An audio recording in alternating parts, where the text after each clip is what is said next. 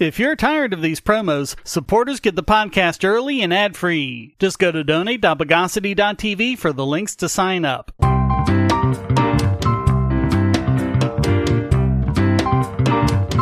Welcome to the Bogosity podcast for the week of August 27, 2023. The podcast that eats pie for breakfast.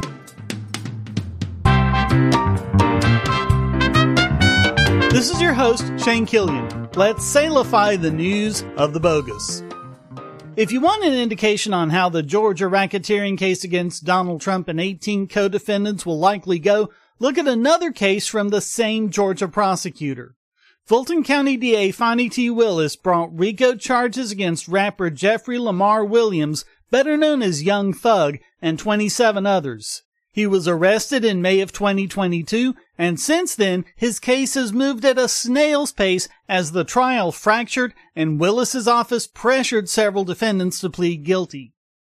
Willis claims they are members of the criminal street gang YSL, which is responsible for murder, violence, drug dealing, and property crimes. In reality, YSL is a record label. She didn't even get the initialism right. She claimed it stood for Young Slime Life when it actually stands for Young Stoner Life. She's already extracted plea deals from several rappers, including Gunna, who pled guilty to a single charge in return for saying that YSL is a criminal gang, and she also got pleas from Slime Life Shawty and Lil Duke. Again, someone please explain to me how this isn't witness tampering. Willis has even gone so far as to ban the public and the news media from the courtroom, citing security concerns and even an alleged attempt to smuggle drugs into the courtroom. I'll let you decide for yourself how seriously that should be taken. The case has been stuck in jury selection since January, with numerous potential jurors being released due to hardships they were to suffer from sitting on a trial estimated to last the better part of a year. The similarities to Trump's case cannot be ignored or denied. Like YSL, the Trump indictment outlines an alleged criminal organization made up of people like Trump's chief of staff, Mark Meadows, as well as his personal attorneys like Rudy Giuliani. Already, various defendants are making motions to have the case moved to another district or to federal court or to sever their case.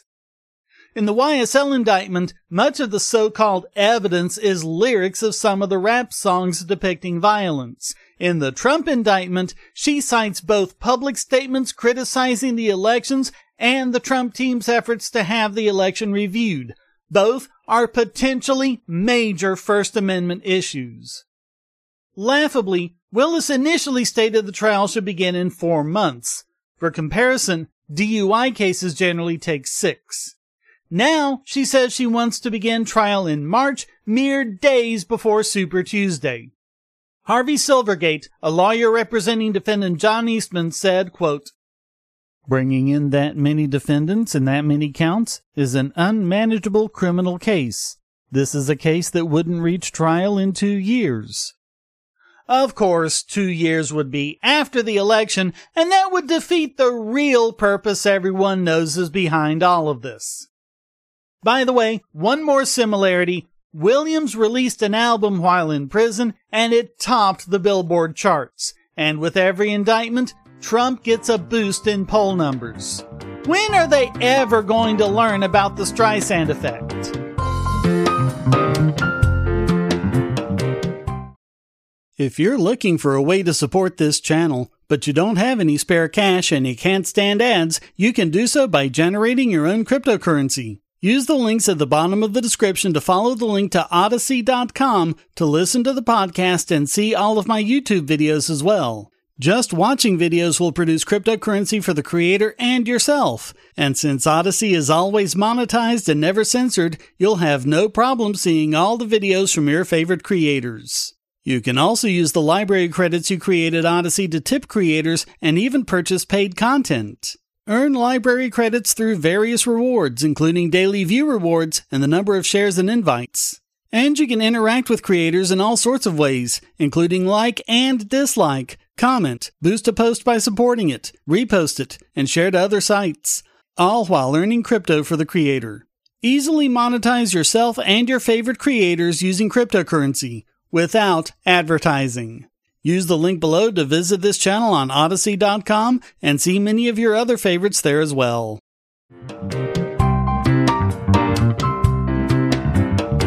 Mark Zuckerberg says that Facebook has independent fact-checkers, is open to all perspectives, and doesn't interfere in elections. But an Australian investigation shows that none of that is actually true. Sky News uncovered a collaboration between Royal Melbourne Institute of Technology and Meta to censor any Australian news at once. And they get paid $740,000 a year. Great scam if you can get in on it. Zuckerberg has claimed that Meta just farms its censorship out to the International Fact-Checking Network, or IFCN, which is owned by the Florida-based Poynter Institute for Media Studies. The IFCN certifies fact-checkers with no real public audit possible.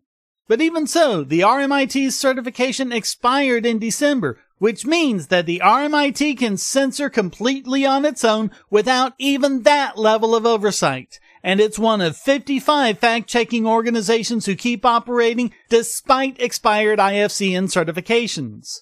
And RMIT fact-checkers themselves have committed numerous code breaches, such as one who went on social media to label opposition leader Peter Dutton a fear-mongering racist.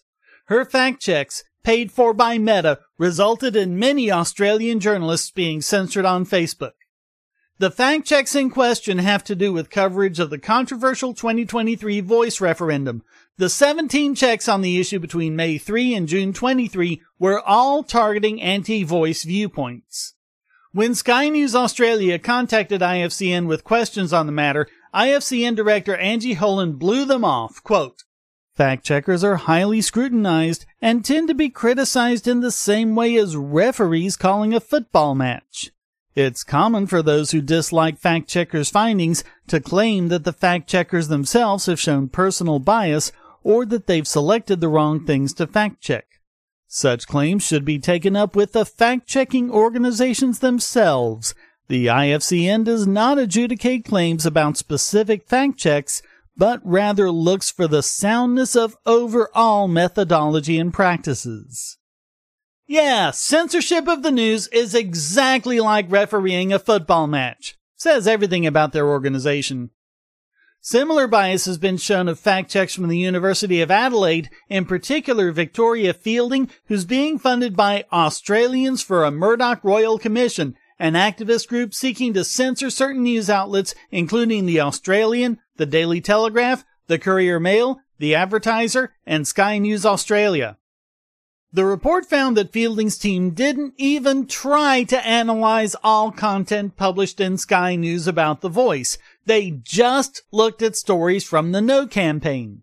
When asked why all of their research covering the Yes campaign was ignored, Fielding responded, quote, "Stories analyzed for the period are randomly selected in accordance with robust research methodology. Each week, the research team will be coding approximately the same number of randomly selected media items to ensure evenly weighted samples across the project." Yeah, it just happened to work out that way. Once they pointed out how the selection is misleading, the university stopped responding to them. The report also pointed out that a lot of times they were merely quoting what politicians said, and quoting a politician is not an endorsement of his message. Both universities are taxpayer funded and rake in hundreds of millions of dollars from Australian taxpayers every year. And they're seeking to censor anti-voice opinions to make sure the voice referendum passes. And the report goes on and on and on, with examples of fact-checkers either being activists themselves or acting on behalf of activist groups. And it's backed up by documents they received from public freedom of information requests. And that includes Sky News Australia's correspondence with RMIT, where they acknowledged going after parody accounts, removing posts that weren't false or illegal, and even some revelations about IFCN itself. They called IFCN a comparatively small operation of about 5 people and blamed their lack of renewal on IT issues.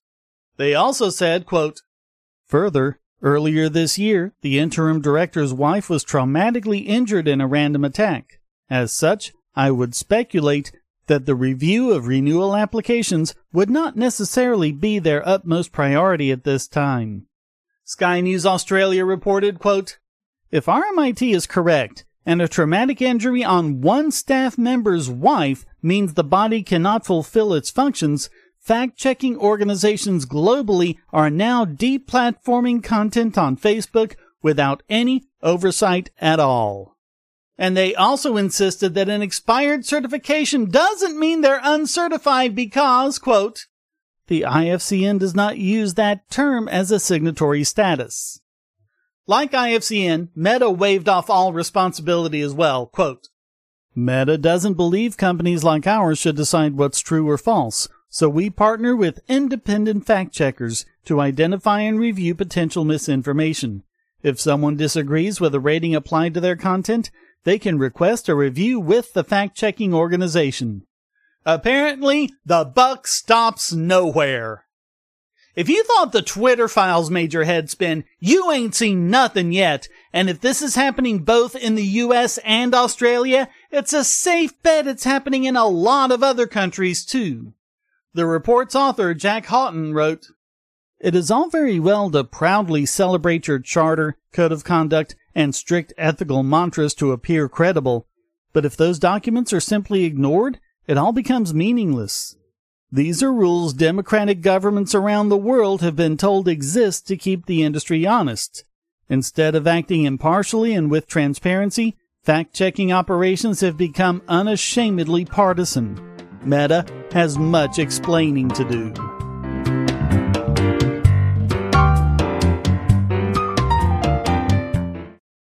If you're on the Wi-Fi in a coffee shop or hotel, anyone on that network can get your traffic. Do you really trust all of those strangers? For that matter, do you really trust your ISP? A VPN can protect you from prying eyes, disguise your location, and even foil government censors. It's essential in this day and age, so go to vpn.bogosity.tv and you'll be taken to BoxPN. Starting at just $2.99 a month, you can get unlimited high-speed connections to VPN servers all over the world, and they don't log connections, so your privacy is assured. Traveling abroad, just VPN home, and don't worry about what those other governments are doing. Back at home, stop your ISP from traffic shaping and messing with the quality internet access you're paying good money for. You can connect from multiple machines at once, including your smartphone or tablet, and it supports all the secure standards, including OpenVPN and SSTP. Bypass censors and surveillance with your own secure VPN connection. Go to vpn.bogosity.tv.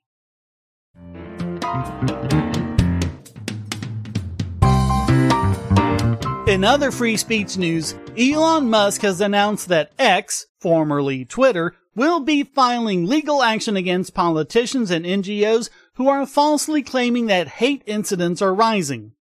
It's just not true.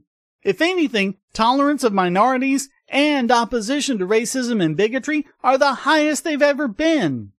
As Irish journalist Ben Scollin noted in a recent report, it's not hate offenses that are on the rise, but an increase in reports. There are overall fewer incidents, but more are being reported as the incidents are tolerated less and less by others. And as Scollin pointed out, quote, "For police to classify something as a hate offense, which is either a crime, or incident, which is a hate act that is not criminalized, no actual proof or evidence is required beyond somebody simply calling it that. The police themselves admit that the threshold for perception required for this is very low." And in fact, more and more the incidents are reported not by the victim, but by a witness or bystander. Although the report is from Ireland, the same effect is being seen in America and other countries. And the misinformation can be traced back to the censorship industrial complex. Journalist Michael Schellenberger tweeted, "The data show the opposite. Higher than ever and rising levels of tolerance of minorities. The reason they're spreading hate misinformation is to justify a draconian crackdown on free speech." Musk has already filed a lawsuit against the Center for Countering Digital Hate after they engaged in a, quote, "scare campaign to drive away advertisers." As time goes on, It's becoming more and more clear that the more someone screeches about racism or hate or whatever, the less seriously we should take them. Hate is not increasing on Twitter or anywhere else. What is increasing is emotional bullying by those who want complete control over everything we hear and say. It really seems that, over the last several years, they've been winning. Hopefully, now that's beginning to change, especially if Musk follows through on his threat. The discovery alone could blow a lot of this wide open.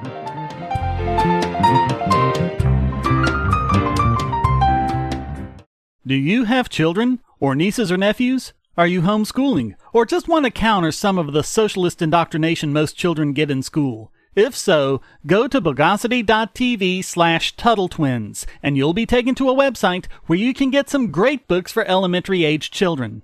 The Tuttle Twins books are books about liberty and free market economics that include children's versions of Bastiat's The Law, Leonard Read's I, Pencil, and Hayek's The Road to Serfdom, as well as books about the Federal Reserve and how regulations protect business cronies. They'll learn about the harm caused by eminent domain, or regulations passed in the name of safety, and fundamental concepts of liberty. And as you can see from the sample pages on the website, they're all easy to read and nicely illustrated. They're just $9.99 a piece, or get a special discount as well as free bonuses when you purchase all 5. You can even buy in bulk to donate to schools and local libraries. So get the Tuttle Twins books at Bogosity.tv/TuttleTwins.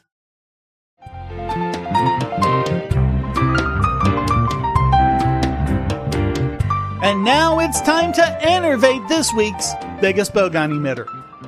And this one is about something we've long known that cops everywhere do, pretextual traffic stops that often escalate and result in non-consensual interrogations of drivers and passengers. It begins with a minor moving violation that may exist only in the cop's imagination. Other factors can then be used to escalate to reasonable suspicion. And as we've covered in the past, those factors can be things like being combative, being agreeable, being nervous, being calm, and also lots of things involving words without any distinct meaning like furtive. On all too rare occasions, the courts actually call them out on it.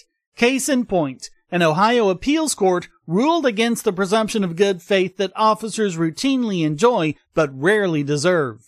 They had to remind the state's police officers that they're actually supposed to know what the law is before pulling someone over, let alone the subsequent fishing expedition to lead to warrantless searches. While the adage, ignorance of the law is no excuse, is used to beat citizens over the head with the tiniest unpredictable details of obscure and vague laws, cops often get a free pass because of reasonable ignorance.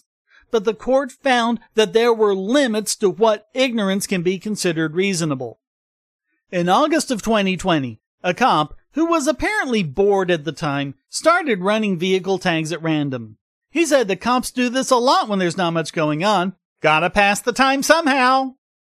So he found a tag that showed up in the system as expired. He walked up to the car, did the I smell marijuana bit, observed the furtive gesture, and his warrantless search of the car was underway. Like magic. And he hit the jackpot. A handgun, several rounds of ammo, and marijuana. There's just one problem.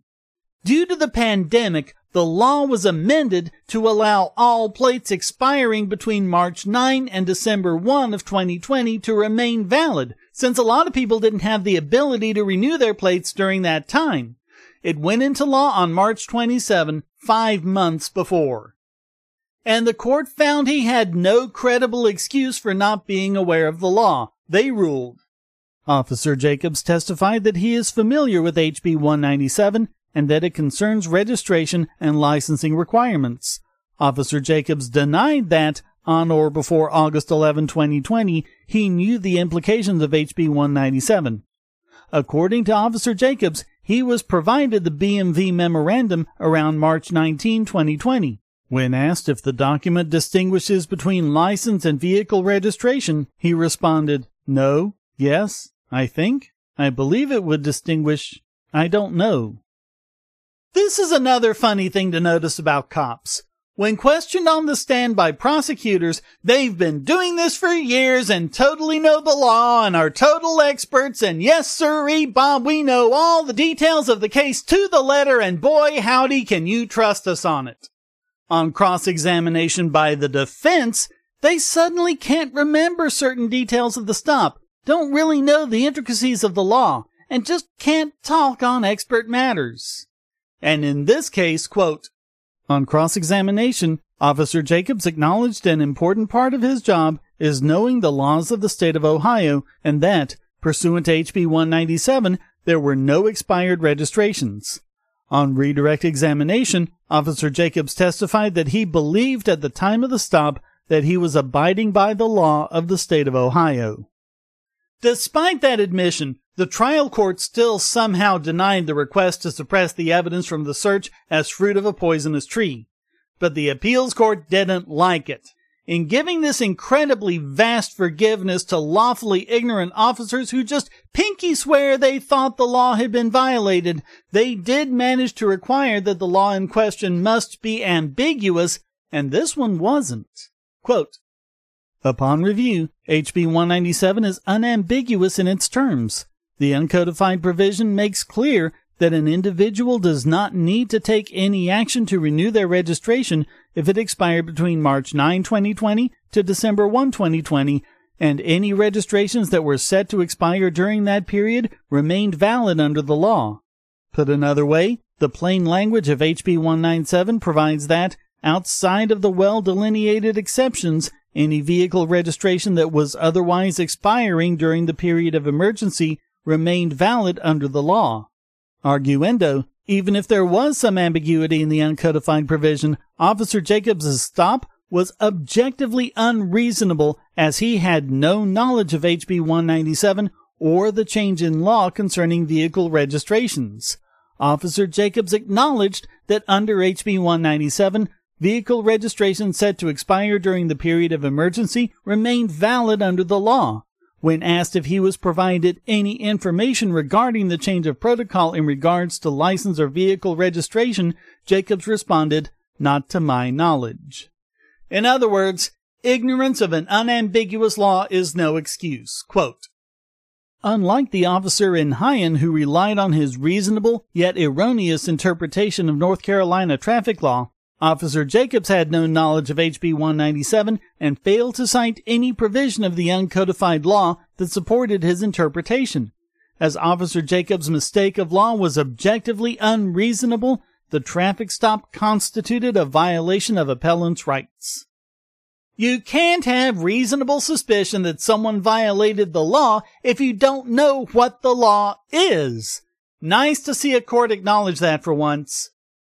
And they made sure the lesson was clear. Quote, it is our hope that the suppression of evidence in this case will result in appreciable deterrence of Fourth Amendment violations going forward. There will come a time sometime in the future when the General Assembly will have to enact an uncodified law to provide emergency relief to Ohioans. It is incumbent upon law enforcement, in turn, to make reasonable efforts to stay informed of changes in the law. Here, suppression of the evidence derived from the initial traffic stop would pay its way by requiring law enforcement to make reasonable efforts to know the law they are duty-bound to enforce. Hopefully, this is the start of more chinks in the armor that protect law enforcement when they violate our rights. In the past, they've gotten away with arresting people for violating gun laws that don't exist, arresting people for marijuana in states where marijuana is legal, and smashing in doors, shooting people after getting the address wrong. Hopefully, judges are beginning to see the reality of cops who are not impartial experts, but at worst, violent thugs, and at best, this week's biggest bogon emitter.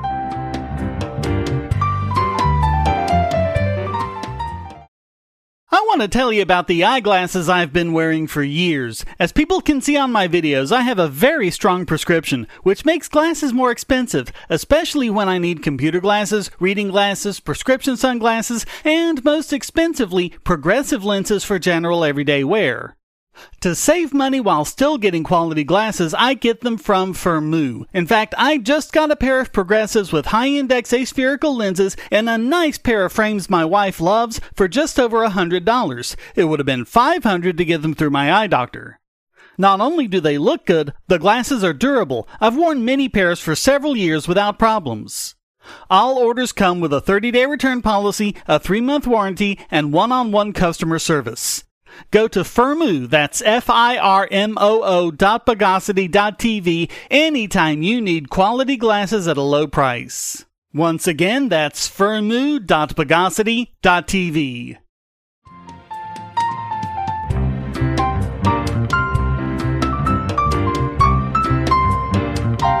And now let's unalienate this week's Idiot Extraordinaire. Speaking of seeing reality, how many times does the war on drugs have to fail over and over and over again before people decide they're not going to stand for it anymore? Case in point, Arizona public reporter Abe Kwok, and yes, I'm sure I messed that up, but who cares, who actually acknowledges the problems with drug war policies such as mandatory minimums, but utterly fails to learn the lessons.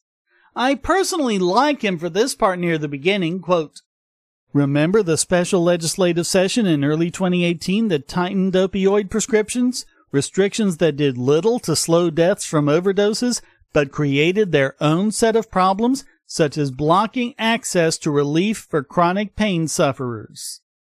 So even the drug warriors are noting the problems.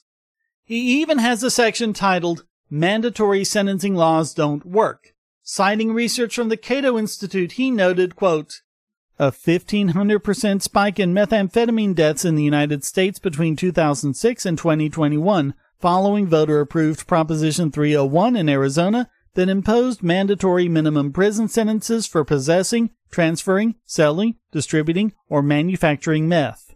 But somehow his solution is more prosecution. Quote, "Most people know, especially those who peddle the drug, that just a tiny amount of fentanyl can be lethal. But as we've covered, the actual amount isn't as important as the amount drug users think is appropriate, especially if they think they're getting heroin. It's not about the dosage. It's about dosage control, which the black market doesn't do." He suggested that we might, quote, "Call for law enforcement agencies to commit to aggressively investigate the direct source of the drugs in an overdose fatality and for prosecutors' offices to vigorously pursue charges when there's sufficient evidence." But if he'd read the rest of the Cato report, he'd see the problem. The report's author, Jeffrey Singer, said, quote, "Enforcing prohibition incentivizes those who market prohibited substances to develop more potent forms that are easier to smuggle in smaller sizes and subdivide into more units to sell. During Prohibition, they went from beer to distilled liquor. Later, they went from powdered cocaine to crack. Now, they've gone from heroin to fentanyl. Can we please spot the pattern here?" He finishes off with, quote, "Pursuing criminal charges in those roughly 1,300 cases may not make a dent in drug supply or demand, but they would represent a closer step towards justice. And that can't be a bad thing." But yes, it can. It's exactly that that's caused the very fentanyl deaths he's complaining about. And what sort of justice is he talking about? Has he not seen the hideous results of the militarization of police? How urban areas have been ruined by street gangs? How non-violent drug users are resulting in prison overcrowding that results in violent criminals being released early? And how it's the single biggest reason for cops becoming corrupt? The war on drugs represents the single worst source of harm for justice and our rights since Jim Crow went down. The solution is simply to end it, once and for all, now and forever. Anything less, and the madness will continue.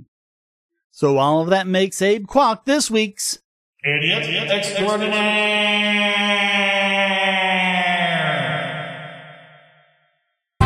Well, that wraps up this Sing Out Criminals, Let 'Em Hear You in Solitary edition of the Bogosity Podcast. I hope you enjoyed it. If you did, please go to donate.bogosity.tv for several ways to support and discord.bogosity.tv to join the discussion. Subscribe at Patreon or Subscribestar, and you can listen early and ad-free. Thank you for listening. Until next time, here's a quote from Julian Assange. It is impossible to correct abuses unless we know that they're going on. The Bogosity Podcast is licensed under Creative Commons Attribution Non-Commercial No Derivatives 4.0 International License.